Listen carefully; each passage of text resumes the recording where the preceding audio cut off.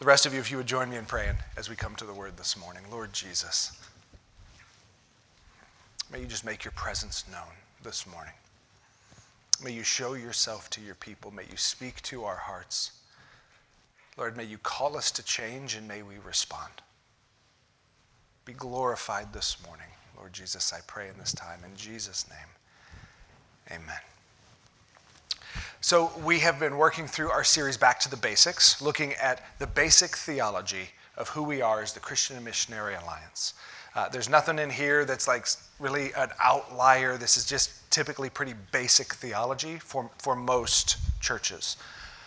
So we have been using the statement of faith of the Christian Missionary Alliance as kind of our guide to work through this. And last week we started on the 9th statement, and we only made it about partway through, and I didn't even finish what I had planned. So we're going to kind of move pretty quickly today. I'm going to give a little bit to finish up last week and then jump into this week. But we've been talking about the church. The statement of faith is all about who is the church, what is the function of the church. And if you remember, last week we were talking about there's kind of two different ways that the church is referred to. There's the big C church, like when it's written out and it's a capital C, and then there's lowercase c church. And really what that refers to is big C church is the global church. Like every follower of Jesus from the time that Jesus was on this earth until the day that he comes back. It kind of spans history and it spans the entire globe. The big C church, body of Christ. Something we were starting to look at is kind of what makes that up and what is the purpose of this global church. But then there's the small C church, the local church, our individual congregations, and how God, they're going to have different flavors, and God may call us into one area and another church into another, and kind of the beauty in that.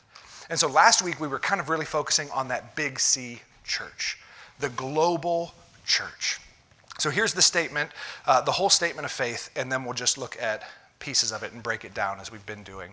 So the church consists of all those who believe on the Lord Jesus Christ, are redeemed through his blood, and are born again of the Holy Spirit. Christ is the head of the body of the church, which has been commissioned by him to go into all the world as a witness, preaching the gospel to all nations. The local church is a body of believers in Christ who are joined together for the worship of God, for edification through the word of God, for prayer, fellowship, and the proclamation of the gospel, and observance of the ordinances of baptism and the Lord's Supper. This was a long one, and you can start to see why it's going to take multiple weeks. So what we made it through last week was that first part. The big C church, see how it's capitalized, consists of all those who believe on the Lord Jesus Christ, redeemed through his blood, born again of the Holy Spirit. Christ is the head of the body of the church. That's where we had to stop last week. But this week I just want to start by addressing there is one mission that the church, big C church, throughout all time, no matter where you live, no matter what your context, there is one mission that we have all been called to. Every follower of Jesus that ever has been, is now, or will be in the future has been commissioned by him to go into all the world as a witness, preaching the gospel to all nations. I'm going to read some really familiar passages. Most of you probably have this memorized if you've been in church for any length of time. Matthew 28, the Great Commission. Then Jesus came near and said to them, all authority has been given to me in heaven and on earth. Let me stop right there. What's he really saying in that sentence? He's king. He's going, oh, by the way, I'm in charge. All authority on heaven and on earth has been given to me. Now, he tells his church, because of that, therefore, go, make disciples of all nations, baptizing them in the name of the Father and of the Son and of the Holy Spirit, teaching them to observe everything I have commanded you. And remember, I am with you always to the end of the age. Jesus said, look, I'm in charge. And because of that, go. Go make disciples of all nations. Go proclaim what I have taught. Baptize new believers. Bring people into the faith. I'm in charge. This is not an optional thing. Jesus didn't go, hey, if you get around to it, this is his parting shot, his last words to the church. I'm in charge. All authority has been given to me. Now, because of that, go and make me known in the nations. The entire church throughout all of history has been given this same commission. And listen, there's promises with it. He said, not only I'm in charge now, go, like he's going to stay there with his arms folded and wait till we come back and report to him. It ends with, and don't worry, I will be with you every step of the way. But go and make me known. Go and make disciples. And we hear that all nations part, and we tend to go, it's too big. It's impossible. Who can do that, Jesus? And this is the blessing of this being to the global church. This is not just our job. We here in Elkins, West Virginia, don't have to reach every nation. We have to do our part. But as every part does their job, the whole sees the mission accomplished. Amen? Remember, we've been talking about how the church is a body, a bunch of smaller parts coming together. And when we work together, we see the whole thing move forward. The Holy Spirit will empower us to do what God has called us to do. Acts 1:8, literally the thing Jesus says before leaving this earth, his last words, he says, but you will receive power when the Holy Spirit has come on you, and you will be my witnesses in Jerusalem, in all Judea and Samaria, and to the ends of the earth. He doesn't again just say, look, I'm in charge, now go. And I've put my Holy Spirit inside of you, and he's going to empower you to be my witnesses. In your neighborhoods, in your city, in your state, and far beyond. To people who are just like you, and to people who speak different languages and have different skin colors and different culture, I am going to use you, church, whole Big C church, to be my witness to all the nations, to the ends of the earth. Each of us has to do our part, but this is the calling that we all share in common. Every believer, every local church throughout all of recorded history has been called to make him known and has been promised the power of his Holy Spirit. This is something that we should be able to lock arms with any other believer, with any other church, and be about this. There's a whole lot we can disagree on. Whether it should look like this, look like that. Do you dance or not? Should we sing? Should we not? What version of the Bible do you use? All of the stuff that people love to kind of divide over. The thing that should always bring us back together is that we have the same commission to go and make disciples of all nations. We've been empowered by his Holy Spirit to be witnesses. Francis Chan has a quote in his book, Letters to the Church, where he says, Christians divide over silly things when we forget that hell exists. And what he's trying to get at there is going, there's a whole lot of stuff that has the potential to divide us, but there is one thing that should unite us like nothing else. We've been given the keys to the kingdom, and we've been commissioned to take it to those who don't know, to those who without the good news of the gospel will spend eternity separated from our God. That should be the most uniting factor we've ever seen. This is the commission of the entire Big C church throughout all of history. So let's start to look now at our local church, the small c church. The Big C church consists of all those throughout all time who believe in the Lord Jesus Christ. Christ is the head of his body, the Big C church, which has been commissioned by him to go into the world as a witness preaching the gospel. The local church, small c, is a body of believers in Christ who are joined together for the worship of God, the edification through the word of God, for prayer, fellowship, and the proclamation of the gospel. Now getting down to the nitty-gritty of what does it look like, or what should it look like when we gather. There's this kind of Big C church that, man, if you're a follower of Jesus and in a country where churches don't exist, they're not allowed, you don't even know another Christian, you're still a part of the Big C church. But now we're talking about what happens when we as Christians actually gather together. What should be taking place on times that we meet together. Acts 2:37 kind of talks about the first church coming together. Peter, this is like weeks after Jesus left, and he's been filled with the Holy Spirit, and he goes in boldness and starts preaching to the very same people that were in the crowd yelling, crucify him, to Jesus. Peter now comes to those people and begins to call out their sin and call them to repentance. And look at what happens. Picking up in verse 37, repent, Peter said to them, and be baptized, each of you, in the name of Jesus Christ for the forgiveness of your sins. And you will receive the gift of the Holy Spirit. For the promise is for you and for your children, for all who are far off, as many as the Lord our God will call. And with many other words, he testified and strongly urged them, saying, "Be saved from this corrupt generation." So those who accepted his message were baptized, and about 3,000 people were added to them. Can you even imagine that? Like Billy Graham reads this and goes, "Whoa, Pete, that's crazy, man." But let's think about the logistics. We love that story and we go, man, Peter boldly proclaimed and people were repenting and baptized and all this. Now let's think, okay, so they got 3,000 people that showed up to church. What do we do? It was just 12 of us. So there was a couple dozen of us in an upper room and we just prayed all the time. Now we got 3,000 gathering together. What do we do? Think about the first church service. Like there was no, here's what we did last week, let's do it again. They had to figure out, what do we spend our time on? What do we focus on? And here's what they found in verse 42, the next verse. And they devoted themselves to the apostles' teaching, to the fellowship, to the breaking of bread, and to the prayers. Then fear came over everyone, and many wonders and signs were being performed through the apostles. Now all of the believers were together and held all things in common. They sold their possessions and property and distributed the proceeds to all, as anyone had need. Every day they devoted themselves to meeting together in the temple complex, and they broke bread from house to house. They ate their food with a joyful and humble attitude, praising God and having favor with all the people. And every day the Lord added to them those who were being saved. So they didn't have church once a week. They had church every day. And they were gathering together in the temple, in each other's homes, wherever they could find space. And the people in Jerusalem that saw this happening were so captivated by it that every single day the Lord was adding more people. The Lord was calling more people to repentance, and they were responding.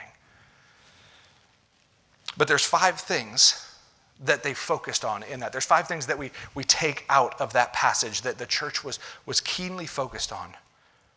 The worship of God, edification through the word, prayer, fellowship, and proclamation of the gospel. Have you guys ever heard of the Purpose Driven Church? The book did decently well for a little while there. I'm just kidding. It sold millions of copies everywhere. All it is a guy named Rick Warren breaking down this passage and going, if we have to boil down the function of the church, what should be happening? These are the 5 things that we find in Scripture again and again and again. Let me ask you this question first from that passage. Before we get into looking at those 5 things, right in the middle is kind of a weird verse. They devoted themselves to the apostles' teaching and fellowship and breaking of bread and prayers, and we go, amen. Then fear came over everyone. Why did fear come over everyone? This seems like a really joyful time, and they were seeing new people come to Jesus, and they were learning from the word. They were hungry, and they were being fed. Why would fear come over them? Not a rhetorical question. Did you even notice it when I read it the first time? Like it doesn't feel like it fits in there, really. Why would they experience fear when they're doing all the things that God has called the church to do?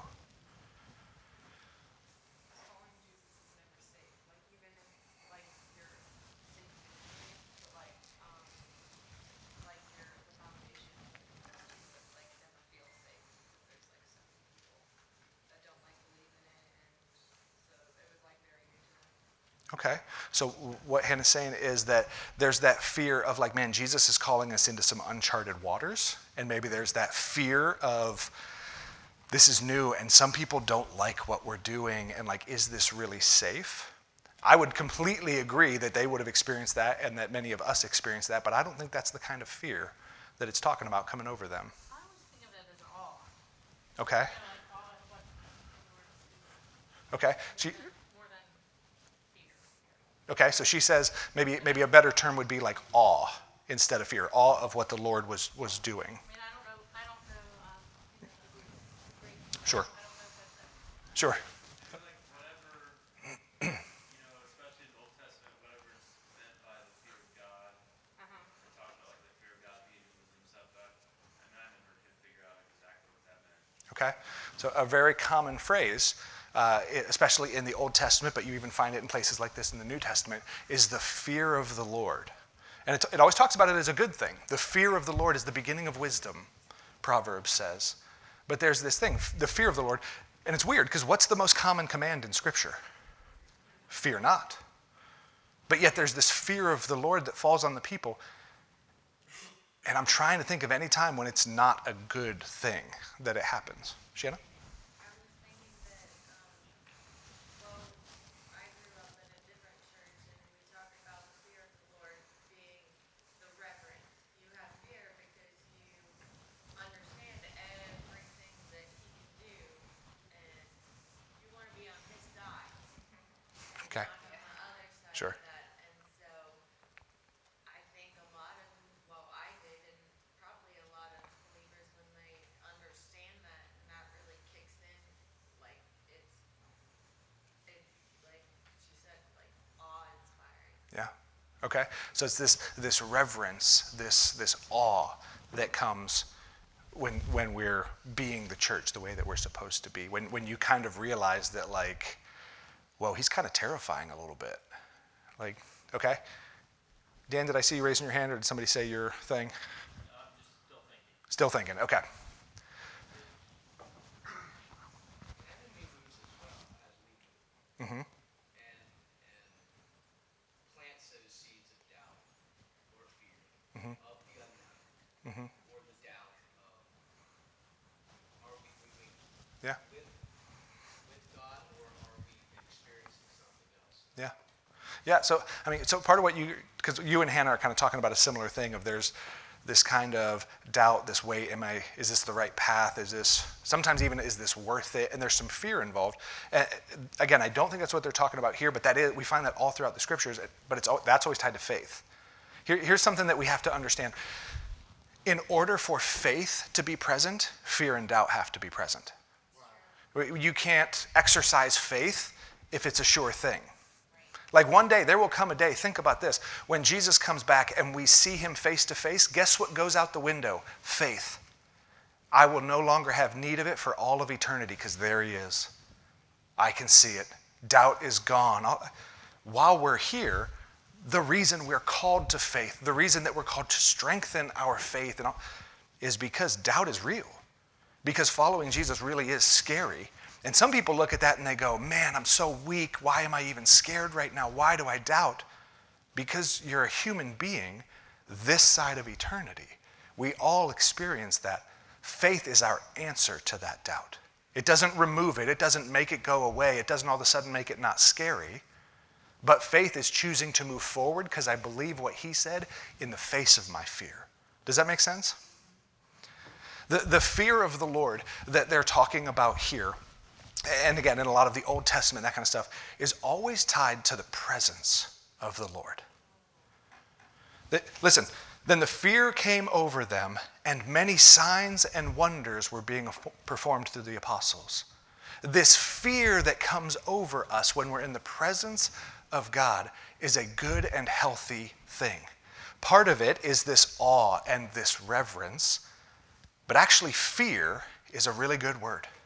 When we come into the presence of an unknowable God, like, here's what I mean by unknowable. We can know him and have a relationship with him, but we can never fully comprehend him. We will never fully understand his ways. We will never understand his power. At no point in time do we get to stand up and tell him what he should do.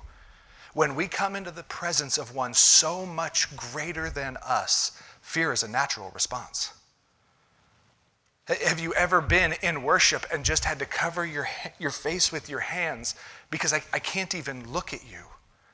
Who am I? Like David, the psalmist says, who is man that you would even be mindful of me? I'm a speck of dirt, and yet you make your presence known to me? And this very natural, very healthy response is fear. Not fear because, oh no, what if he gets angry and swats me like a fly? He is a good father. Someone said he's on our side. But the writer of Hebrews says what a terrible thing it is to fall into the hands of the living God. And he doesn't mean terrible like gonna be bad for you, but terrifying. Because I recognize just how far above me he is. When God makes his presence known, there is this healthy response of fear. And they were seeing then him move in incredible, miraculous ways, but guess what that did? That stoked the fear. Who is this God that he can even heal the sick? That the blind can see? Who is this God?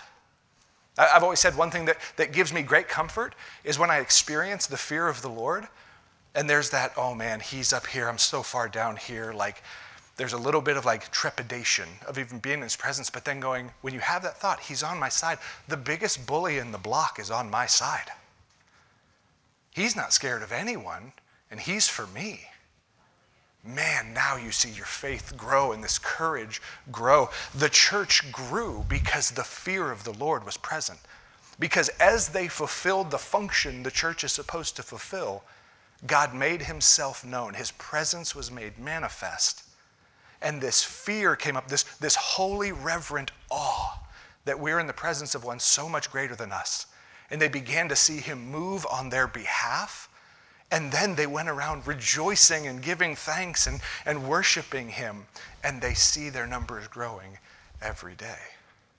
Because as the church is the church, God makes his presence known. And where God's presence is, our natural response is fear in the healthiest possible way. Do you guys understand this? Is this making sense? It's a tricky thing. There's a lot of people that hear it, and it sounds incongruous, like it shouldn't go together, because he's good, and he's holy, and he's a loving father. And we're afraid. And we're afraid. Not because like, oh no, when dad comes home, what if he hears about what I did and he takes off his belt? Like, not that kind of fear. But because I've seen what my father can do, and if he wasn't on my side, I shudder to even think about it. But then faith comes from praise God, he is. Adam? I always go to the song Reckless Love. Mm-hmm. Because that term of reckless being subjective to every individual, you know, it's a parameter that we set. This is not reckless, this is reckless. Right. And just to go outside of that parameter, you know, we don't know what the possibilities are after when something becomes. Yeah. There's a number of songs that have come out recently, and I appreciate them because they're trying to capture this idea of the uncontrollable nature of God. We love a God that always acts a certain way. He never does this, he always does that, because we kind of know what to expect. But when you really start to experience his presence and know who he is, you realize you are completely out of control. He's in charge. All authority in heaven and earth has been given to him. He's the king. There is a fear response to that of I'm not in control, but I trust him. And it's a beautiful response. When the church focuses on the purposes it was created for, the presence of God is made known among us. But we have a problem. Church culture. I started talking about this last week. There is this Western church culture that we're always kind of fighting the gravitational pull against. And church culture in the West has a problem, and it's this. We've outsourced each of these purposes of the body to hired professionals or an organization. Remember, we talked last week about the church. That word means ecclesia. It means the gathering, the congregation, not some organization, not some name over the door, but the actual people. But what we've done is we've taken these purposes of worship and the ministry of the word and prayer and fellowship and the proclamation of the gospel, and we've outsourced it. Well, that's why we hired this guy. Well, when the church puts on an outreach event, we'll do outreach. And we've outsourced it to other people. And in bigger churches, it's much easier to do. They just hire 40, 50 staff, and they can make some pretty good stuff happen. It starts to fall apart in a smaller church. But there's this expectation that someone, the church, whoever, whatever that means, should be doing these things, but I don't really have to. They should be doing them for me, and yeah, I'll give some money and I'll applaud when they tell a story. Let me tell you, that church doing those things doesn't exist. If you're not doing it, if I'm not doing it, the church ain't doing it. A little look behind the scenes here. Let me tell you about the church organization that we have here. I am employed full-time by the church. We have a church secretary who works about 6 hours a week. Shirley works with youth about 20 hours a week. That's it. Our elders meet once a month, and our focus is on prayer for you and how can we meet the needs and troubles that you're having in your family. Our governing board, which deals with like the finances, meets every other month. That's the church. That's what's behind the scenes. We're not going to do these things for you. And quite frankly, it's not my job. I absolutely love what I do, but here's my biblical job description, Ephesians chapter 4. So Christ himself gave the apostles, the prophets, the evangelists, the pastors, and the teachers to equip his people for works of service, so that the body of Christ may be built up until we all reach unity in the faith and in the knowledge of the Son of God and become mature, attaining to the whole measure of the fullness of God. So my role in there, being pastor and teacher, is to worship for you, do the ministry of the word for you, pray for you, fellowship for you. It's to train you to do the works of service that God has placed before you. That doesn't, listen, I'm one of these. I'm doing the works as well. But at no point does it say, so just come and sit and be a part of the audience and watch the church do its thing.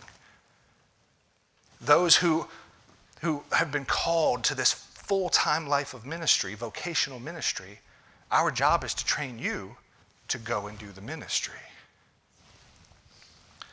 He says a few chapters earlier in Ephesians 2:10, speaking to every believer, for we are his creation, created in Christ Jesus for good works, which God prepared ahead of time so that we should walk in them. Each of us have been called by Christ to walk with Christ, to do the works that Christ has given us. None of us are exempt. None of us are a part of the audience. We've all been called to do the work of the church. Is this making sense? The problem is that we've outsourced these purposes. The solution is the exact opposite. Each of us needs to take ownership of the purposes of the church. Each of us needs to take ownership of these 5 things in the life of the body. Whenever, wherever the body gathers, we each need to be involved in these 5 purposes. The church is a body. It is many smaller units coming together to make a whole. No one is going to do these things for you. You are the church. I am the church. When we come together, we are all called to participate in the ministry of the church. The local church is a body of believers in Christ who are joined together for the worship of God. So this doesn't mean that when we get together, the worship team worships and you're invited to join in if you want to. Who is the audience when we worship? The Lord. There's a reason a couple years ago I'm so grateful that we moved everything off of this stage, because it was really weird us being up here singing at you and you being out there singing at us. It felt like we were performing and you were the audience, and it was this weird thing. Part of us moving down here was in going, let me get out of the way, because we're all singing to the same one. He is the audience, not us. So listen, what happens if I don't like the song? I just don't sing that one. I get to sit this one out.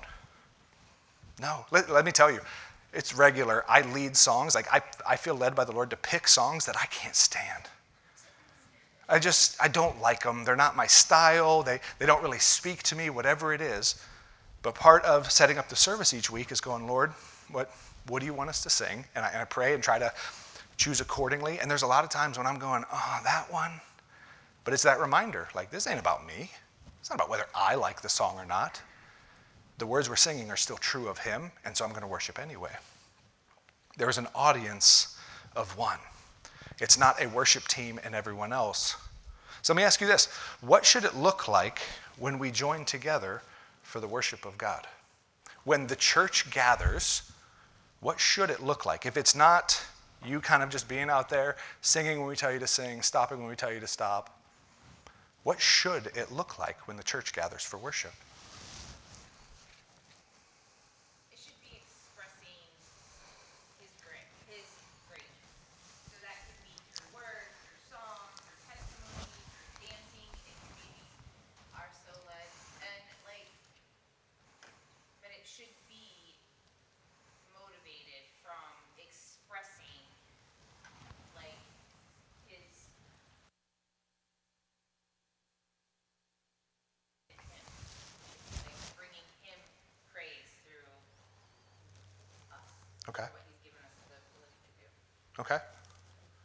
What else? What should it look like when we gather for worship? I don't think, like, it should be something where people don't feel like others are looking at them necessarily and see. Because I think for some people it will be led in a physical way, expressed in others. They may be sharing at a sharing time, what they learned during, whether it's a song or someone else's prayer. So I do think there needs to be an outward expression, and Yeah. that's going to look different for everyone. So I think when we think about what we see, like we were looking down, like no one there is performing, no one there is think. Ideally, no one will be thinking about, oh, what is the person next to me think? Sure. How I look right now. Sure. The ideal, wouldn't it be great if we just got to turn off, is anyone looking at me right now? None of us can. Most of us are aware that, like, if I raise a hand, if I clap, people are going to see it, and we all tend to be a little self-conscious about it. Part of it might be as the Lord calling us to fight through that. And listen, is everyone going to express themselves in the same way? No. Does everyone need to? Absolutely not. The question is in our own hearts.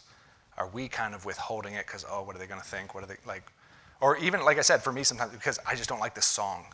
So I'll just kind of phone it in and wait for the next one that kind of gives me this emotional feeling that I enjoy. Am I going to choose to worship, even if it's uncomfortable, even if it's...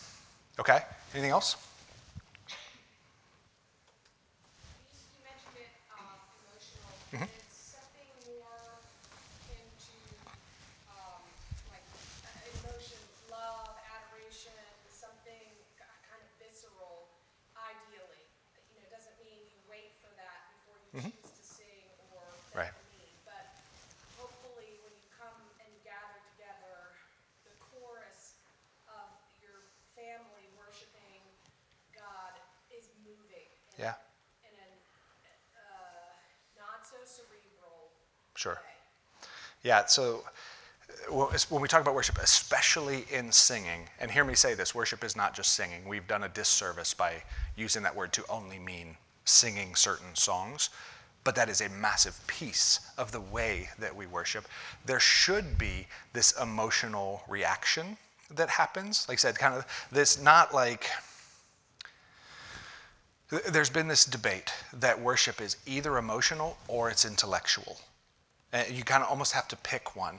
And what happens is those that are intellectual will say, we only sing these songs because the meanings are so good, like the words themselves are so true, and we just want to sit and almost like coldly focus on, yep, that's true, we all agree. Because emotions can be a little scary. They're a little uncontrollable at times. But then there's this other side over here on the pendulum swing that says, really, worship is about feeling this certain way. And these kinds of songs, this kind of worship, make me feel this certain way, and therefore that's what we do. What are we worshiping in the second one? We're really worshiping ourselves. I just want to get this kind of emotional high, this feeling. But you also cannot separate the two. Worship comes from this posture of humbling ourselves and choosing to adore Him. And in doing so, when God makes His presence known, even that the fear of the Lord is an emotional response. We should have this emotional response to Him, but even if it doesn't come, there's a lot of times when I'm singing and it's just kind of like, you ever had that where it feels like it's bouncing off the ceiling? I'm going to keep coming anyway because He's still worth it, whether the emotions happen or not. When they do, man, praise God, it is so good to be worshiping with you, and I just feel like the presence of God is there. But even when it's not, worship is about a posture. I'm going to take a posture of humility that says, you are greater than me. You are king and I am not. You are worth my praise, whether it feels good or not. Something talked about in the Old Testament a lot is there's this idea of a sacrifice of praise. Praising when it just doesn't feel good, but praising because He's still worth it anyway. But we can worship through praise, through singing. We can worship through our times of sharing and through thanksgiving. We can worship through our times of even conversation here as we come to the Word and we go, man, here's how good God is. And man, isn't it cool that God does this? It's all adoring Him and lifting Him up. Worship is to be a function of any time that we gather, whether we have instruments or not, whether we have microphones, whether we choose to sing or not. Are we coming together with a humble posture? And we're going, man, let me tell you what He's done this week. Man, I just read this the other day. He's blowing my mind. He is so big. He is so good. Like, just praising him, whether through song or not. We've dumbed it down to mean just worship music. Music is a very ancient way of helping us to connect our minds and our hearts, and so it's a powerful tool, but that's not all that worship is. And so we are called to worship every time the church gathers. Does the church, we did this last week, does the church just gather at 10:30 on a Sunday morning? No. The church gathers whenever a literal family unit of believers gets together and has dinner. That's a church service because the church is coming together. The people of God are joining together. Are we taking time to intentionally worship God? To praise him for what he's done, to adore him, to humble ourselves. Worship is a personal choice that we all have to make. We can't make it for you. As we set up a church service, like we're trying to give some order and structure and make sure we focus on things that are important, but we can't just play the right songs and make you worship. There's some times when God shows up, and it is complete grace when we're not in the right space. We haven't done what it takes to kind of humble ourselves, and he shows up anyway, and we praise him for it. But I refuse to wait for those times. Here's a difficult truth when it comes to worship that most of us try to ignore. Worship takes preparation. You cannot just run through your week, whatever crazy pace you need, straight through Saturday night, wake up Sunday morning, gather with believers, and man, I'm just ready. Somebody once said to me, Sunday morning starts Saturday night. And it was this idea of like how I end my Saturday affects how I wake up on Sunday and where I'm at when I come and gather with the people of God. Now listen, Sunday morning, not the only time the church is. It's purely an example. But worship takes preparation. I can't just do whatever I want and say yes to everything and run at a breakneck pace Monday through Saturday and expect to be able to come and join with the body and be in a place where I can go, man, God, I've humbled my heart before you. You are so good. Worship takes preparation. It is a function of the church. It is a command for us. Not for us, not the organization, for us. And it takes preparation. We have to humble ourselves before him and be willing to step out. Is it a hard thing to come to a microphone and give God praise? It is. For many of us, that's a really scary place. Or to shout something out during a sermon, or to raise a hand it can be really scary. We have to be at that place of going, humbling myself. You are worth it. I think of King David, who was coming and dancing and praising before the Lord, and he's getting so into it, he starts kind of stripping off his robes, and his wife, who's super jealous of him, it's not a healthy marriage at all, comes up to him and goes, you are making a fool of yourself, how dare you? And he says, look, I will be even more undignified than this before my king. Like, I will worship, even if it humiliates me, he's worth it. Whatever he calls me to, that's what I'm going to do. We don't like it, but humble and humiliate, same word. Well, like worship, right? I think it does show. I think even coming in with a desire to worship, to perform acts of worship, right? Like it reveals our heart. Like Right. I cannot raise my hand or say something in agreement or sing because of what I'm worried people are thinking about me. That should be a revelation of my heart. Because if you're all here for that same reason, and I'm like, but what will they think of me?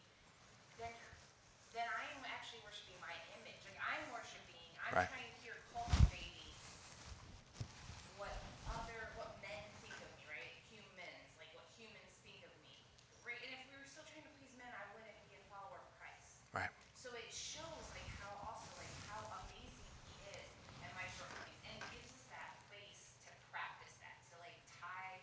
Like we're great to read things about kneeling before the Lord, but what if we felt like when was the last time we got to our knees, or we bowed, or we stood in silence, or we danced? Like when was that, right? So like our words, are they matching what my Sure. body is living? There's a lot of times when I don't pick songs that talk about how we dance before the Lord, because I'm like, we're not going to dance.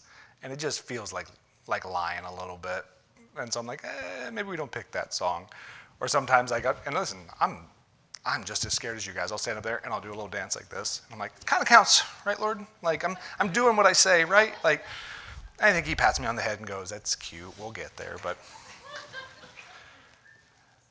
worship truly is about this posture of adoration and submission to him, though. Romans 12:1, therefore, brothers, by the mercies of God, I urge you, present your bodies as living sacrifices, holy and pleasing to God. This is your spiritual worship. He doesn't say sing songs to each other, but to come in humility and service. And by doing this, you are worshiping your God. It's a life of humility and service. Ephesians 5:18, Paul talking, listen to how he describes when the body comes together. Don't get drunk on wine, which leads to debauchery. Instead, be filled with the Spirit. Speak to one another with psalms, hymns, and songs from the Spirit. Sing and make music from your heart to the Lord, always giving thanks to God the Father for everything in the name of our Lord Jesus Christ. When was the last time you sang a song to someone? Like looked them in the eye and just sang a spiritual hymn to them? I haven't. And I hope none of you ever do to me, like on one level. But there was just this expectation of praise. When we get together, we can't help but praise him for what he's done. Music from the heart, always giving thanks to the Lord. This was just a part of the body gathering together. Not something on an order of service that, okay, that's done, check, we move on. It's every time we gather, we can't not praise him. And sometimes it even comes out in song. The local church is a body of believers in Christ who are joined together for the worship of God, for edification through the word of God. Sometimes I look at people who write things like this and I go, come on, man, edification? Really? You will never see the word edification anywhere else other than in theological texts. It's kind of a King James word that we just kind of keep breathing life back into. The word edification really just means instructing and building up. Okay, so don't be scared off by, have I edified anyone this week? Like, it's instructing and building up together. So the local church is a body of believers that build one another up through the word of God. So what should it look like when we gather to be built up through the word of God?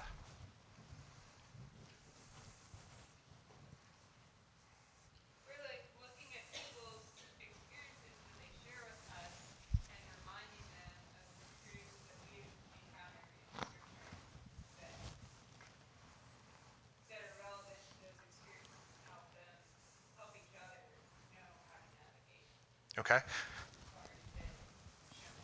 Yeah, reminding one another of the promises and the things that God has said through his scripture and all of this. And who does that? You said a couple times, each other, one another. But wait, the ministry of the word, that's my ministry, right? You guys come and sit. I tell you what the word says. We sing a song and we go home. That's what the ministry of the word looks like in the church, right? That's why you pay me, right? No. It certainly was never meant to. Again, it's been dumbed down to that, to mean the edification of the word. I hope the preaching is good, and if there's Sunday school, that the Sunday school teacher knows what he's doing. And we've kind of said, that's what it is. Again, we've outsourced it. The teaching of the word, that's for those that have been to Bible school. You don't find that in the scripture. What should it look like practically, what should it look like when we gather together to be built up through the word?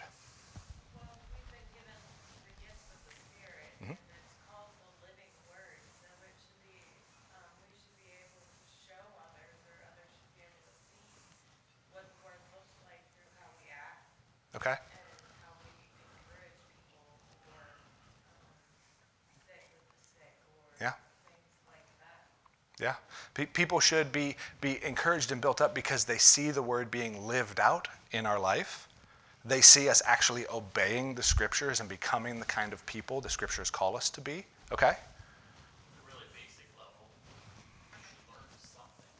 And then that something should transform and change our lives down the road. Yeah. There's definitely this learning component here. I mean, again, the word of God is meant to teach us, to instruct us, to build us up. And that needs to be evident in some kind of change. If all it is I learned this word in the Greek or I memorized that verse, but there's no actual change, you haven't actually come into the presence of the living word of God. When we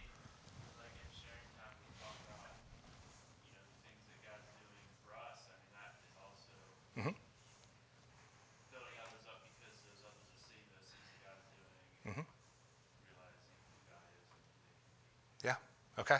The sharing times, just as we're encouraging one another, it better be tied back to the scripture in one way or another. You know what I mean? Like it needs to be. Sometimes I think we, for fear of what if I get the verse wrong, we don't actually share the scripture. We kind of give our thoughts, or we share, here's what God has done. But there's something really powerful about the word of God being shared. And again, far too often we've outsourced it. Look at a couple passages of scripture. 1 Thessalonians. But since we belong to the day, he says, look, the world is kind of like people at night trying to do everything in secret. All the things they know they shouldn't do and don't want to get caught doing, that's kind of how the world lives. He goes, but we've been called into the light in Christ. But since we belong to the day, we must be serious and put on the armor of faith and love on our chests and put on a helmet of the hope of salvation. For God did not appoint us to wrath, but to obtain salvation through the Lord Jesus Christ, who died for us. Amen.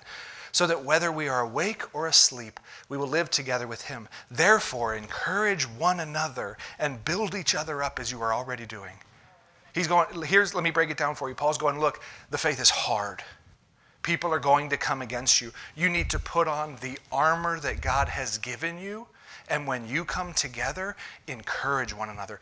Build one another up. What do you think they were encouraging each other with? The promises of God. They were reminding one another of the scriptures. They weren't just going, hey, here's a sermon I heard last week. You should listen to that. Here's a podcast I found. They were actually speaking the word of God to one another. They were reminding one another. The ministry of the word is a ministry we all share together. It's one that we have all been called to.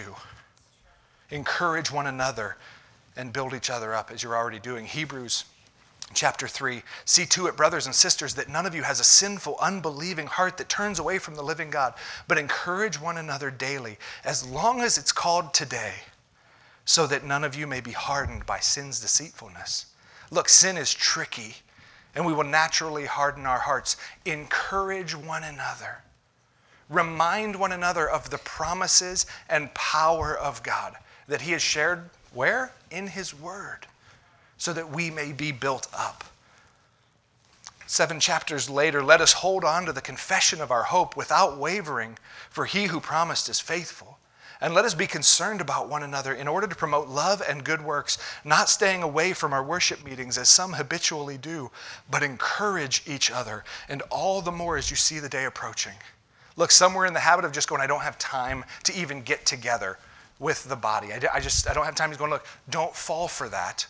If you're going to hold to the hope that God has called you to, we need each other. And what happens when we come together? We encourage one another.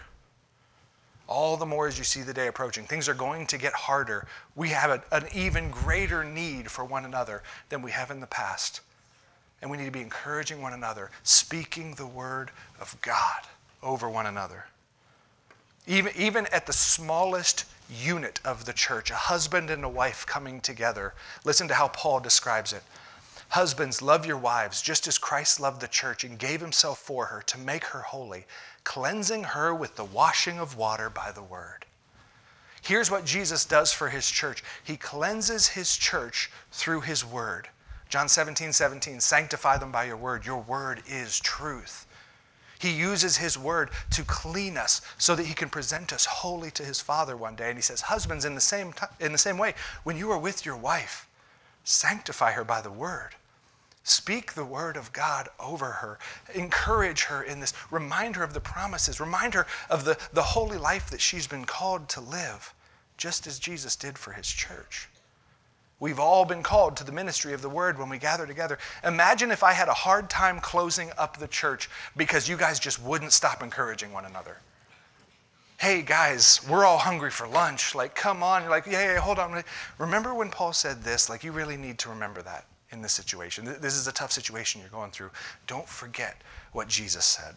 Like, this is what it is to be when the church comes together. Preaching, cool. I hope it's helpful. But if this is as far as it goes, we're missing it. Minister to one another with the word. The local church is a body of believers in Christ who are joined together for the worship of God, for edification through the word of God, for prayer. Sunday mornings when we gather, this is one that I think we're already kind of fighting against culture. in a little bit. We've had people tell us, like, boy, you guys pray a lot at this church, and we love that. Sometimes they're complaining. It's kind of like, hey, it's a little awkward, and we're like, yeah, it is. We try to be really intentional about getting different people to participate in prayer and praying for our service, praying over the offering, these kinds of things. But too often, even in this, even in some steps we've taken, it's still one person praying for other people. Like, I'm going to pray, you guys just be quiet. And like, yes, agree with me. And that's a beautiful piece of prayer. But one of the things that we can miss if we're not careful is the praying for one another. Man, sharing those hard things. And yeah, like, let me remind you of the promises of God, and now let me go before God with you. Again, imagine if I can't lock these doors up because they just keep praying for each other. And something's coming up, and now more people are gathering around and praying with that person. Like, what a beautiful sight it would be. But we tend to have somewhere to be. Or, you know what, like, I don't even really feel safe telling people what's going on in my life so that they can speak the word of God over me and pray over me. And so we just miss it. And we had some nice prayers during the service. Done. We prayed. We're a praying church. One of the focuses of our small groups is prayer. A section of every time a small group gets together is meant to be, how can we be praying for one another? And let's practice this. Let's carry one another's burdens, and let's pray for one another. Not let's bring in the professional to pray over us. Like, let's pray, whether we feel like it or not. Let's bring this before the Lord, because he is worthy and he is powerful. And let's ask him to move on our behalf.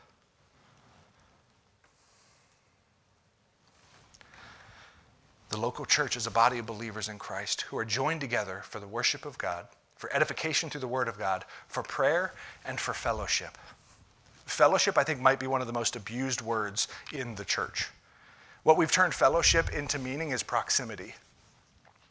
Yeah, we fellowship together. They go to my church. What's their name? What's going on in their life? I couldn't tell you. Sometimes we say just because, like, we had a fellowship event, people got together and they ate food, therefore fellowship happened. No, like, not really. Here's the thing, is it a bad thing? No. Could that be a piece of fellowship? 100%. But we say just because we got Christians in proximity to each other, fellowship.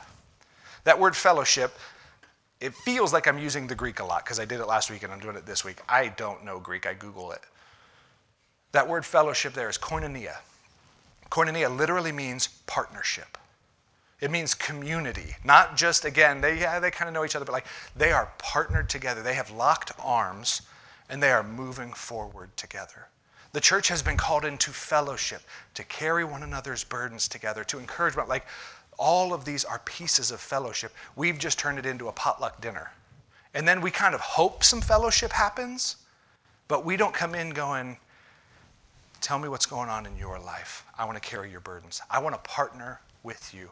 I want true community. We've kind of settled for some surface level stuff.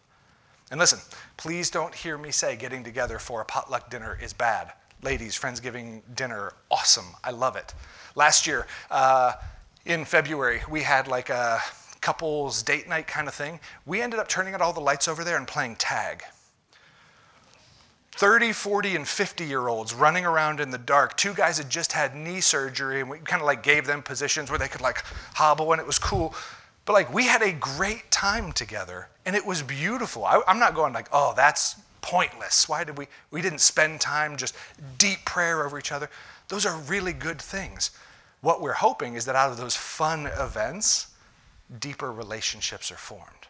If it's not leading us toward deeper relationship, actually doing life together, we're missing it. We're settling for something. Fellowship is much deeper than just getting together and having a good time. That's where it starts. But it's always meant to go deeper, to carry one another's burdens. Make sense? Okay. Finally, the last one. The local church is a body of believers in Christ who are joined together for the worship of God, edification through the word of God, prayer, fellowship, and the proclamation of the gospel. Kind of back to where we started this morning. Please don't confuse the church's mission with an organization's responsibility. Proclaiming the word of God is not something the Alliance Church will do for you. It's not something we could do for you even if we wanted. Again, a little behind the scenes, there's not a whole lot of we that are paid to do these things for you. It's we. All embracing the mission that God has called us to. All taking personal responsibility to proclaim the word of God. To share the gospel, the good news of Jesus with those that don't have it. It is our church's responsibility only because it's your responsibility and it's mine. And when we come together, we make the church. Far too often I've heard people going, well, yeah, I mean, we want to do that, but when are we going to have an outreach event? Until the church does it for me, they're saying, I can't. That's a lie. We have all been called to proclaim the good news of Jesus to people. And yeah, if we have an opportunity to kind of do an event, and all, that's cool. I love that. But we can't wait for that. It is each of our responsibility to proclaim the gospel. Only when each of us are doing it will we as a church be a gospel-proclaiming church. Does that make sense? We can't wait for someone else to do it for us. We can't wait for someone else to put something on the calendar. You're it. We're it. If you're not doing it, it's not happening in our church. That's just the simple truth of it.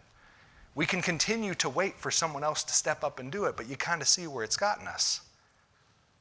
It's our responsibility. We have to step up and do the work.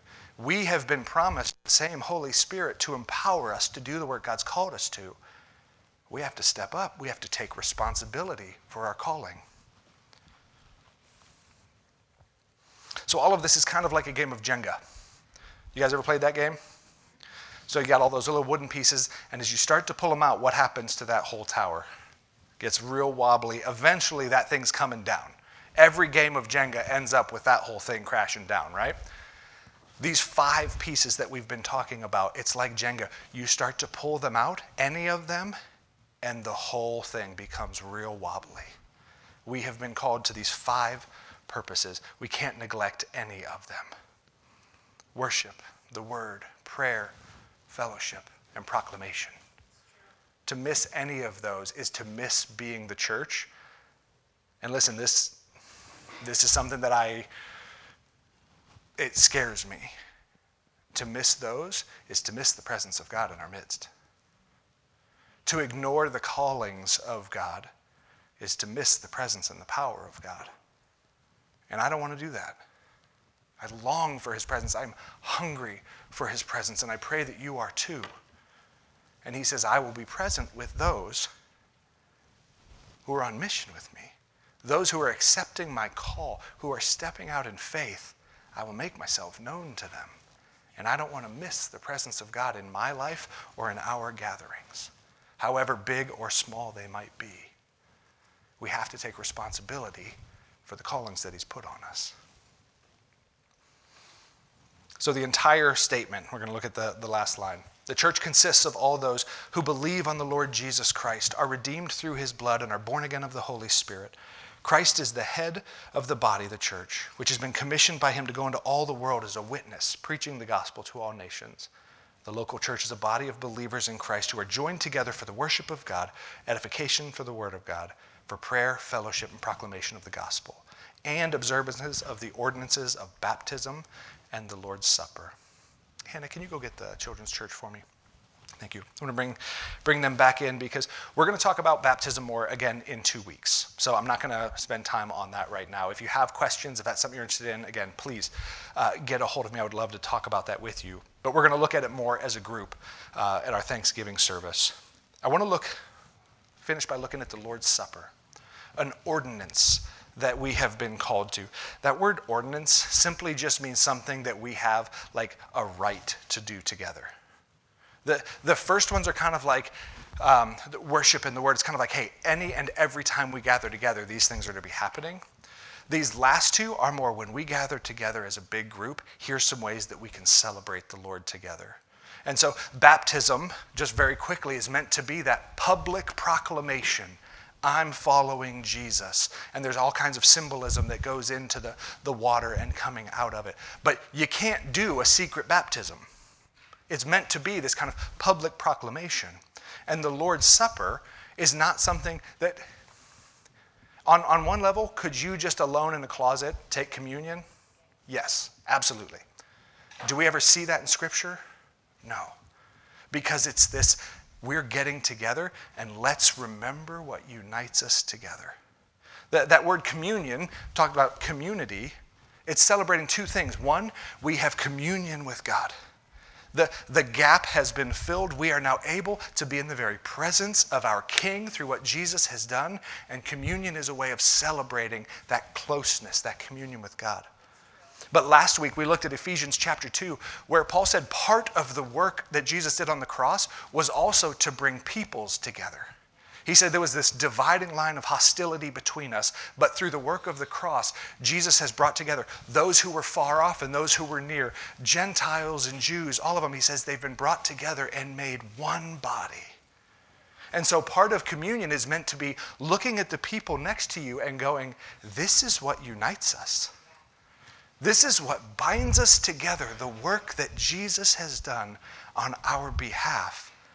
And then we celebrate together. The fullest expression isn't just me personally reflecting on what Jesus has done for me. That's a piece of it. But the fullest expression is that happening and then me looking and going, isn't he so good, brother or sister? He has bound us together. He has put us together in a way where like, I need you and you need me. And isn't that such a beautiful thing? And so as we come to communion this morning, we're going to do what we often do and just take in a moment of silence and that personal reflection to remember what Jesus has done on my behalf. A part of this that I always want to point out is asking the Lord, Lord, is there anything between you and me that needs dealt with? Is there any sin that I've been holding on to that you're calling me to release to you? Because I can't proclaim, man, he set me free from sin and hold on to sin at the same time. And so part of it is that reflection of going, Lord, is there anything there that we need to deal with before I take communion? But then what I would love for you to do is to start looking around the room. And listen, it's going to look weird. You're going to make eye contact with somebody, and we don't know what to do with that. You ever, in a crowd, you make eye contact with somebody, and there's the immediate, oh, no. And you both kind of look away, and I can never look right again, because what if they're over there? And you're going to make eye contact with someone. Cool. It's going to be okay. God has united us together through the power of his Son, through the blood and the sacrifice of his Son. You are not just people I see once a week. You are my brothers and you are my sisters. Honestly, closer to me than my blood relatives, because we have the greatest thing in common. What wouldn't I give for you? What service would I withhold from you? We've been knit together. And to remember that through the Lord's Supper. Does this make sense? So I'm going to invite the worship team to come up. Let's just take a moment in silence and reflect on what the Lord has done for us.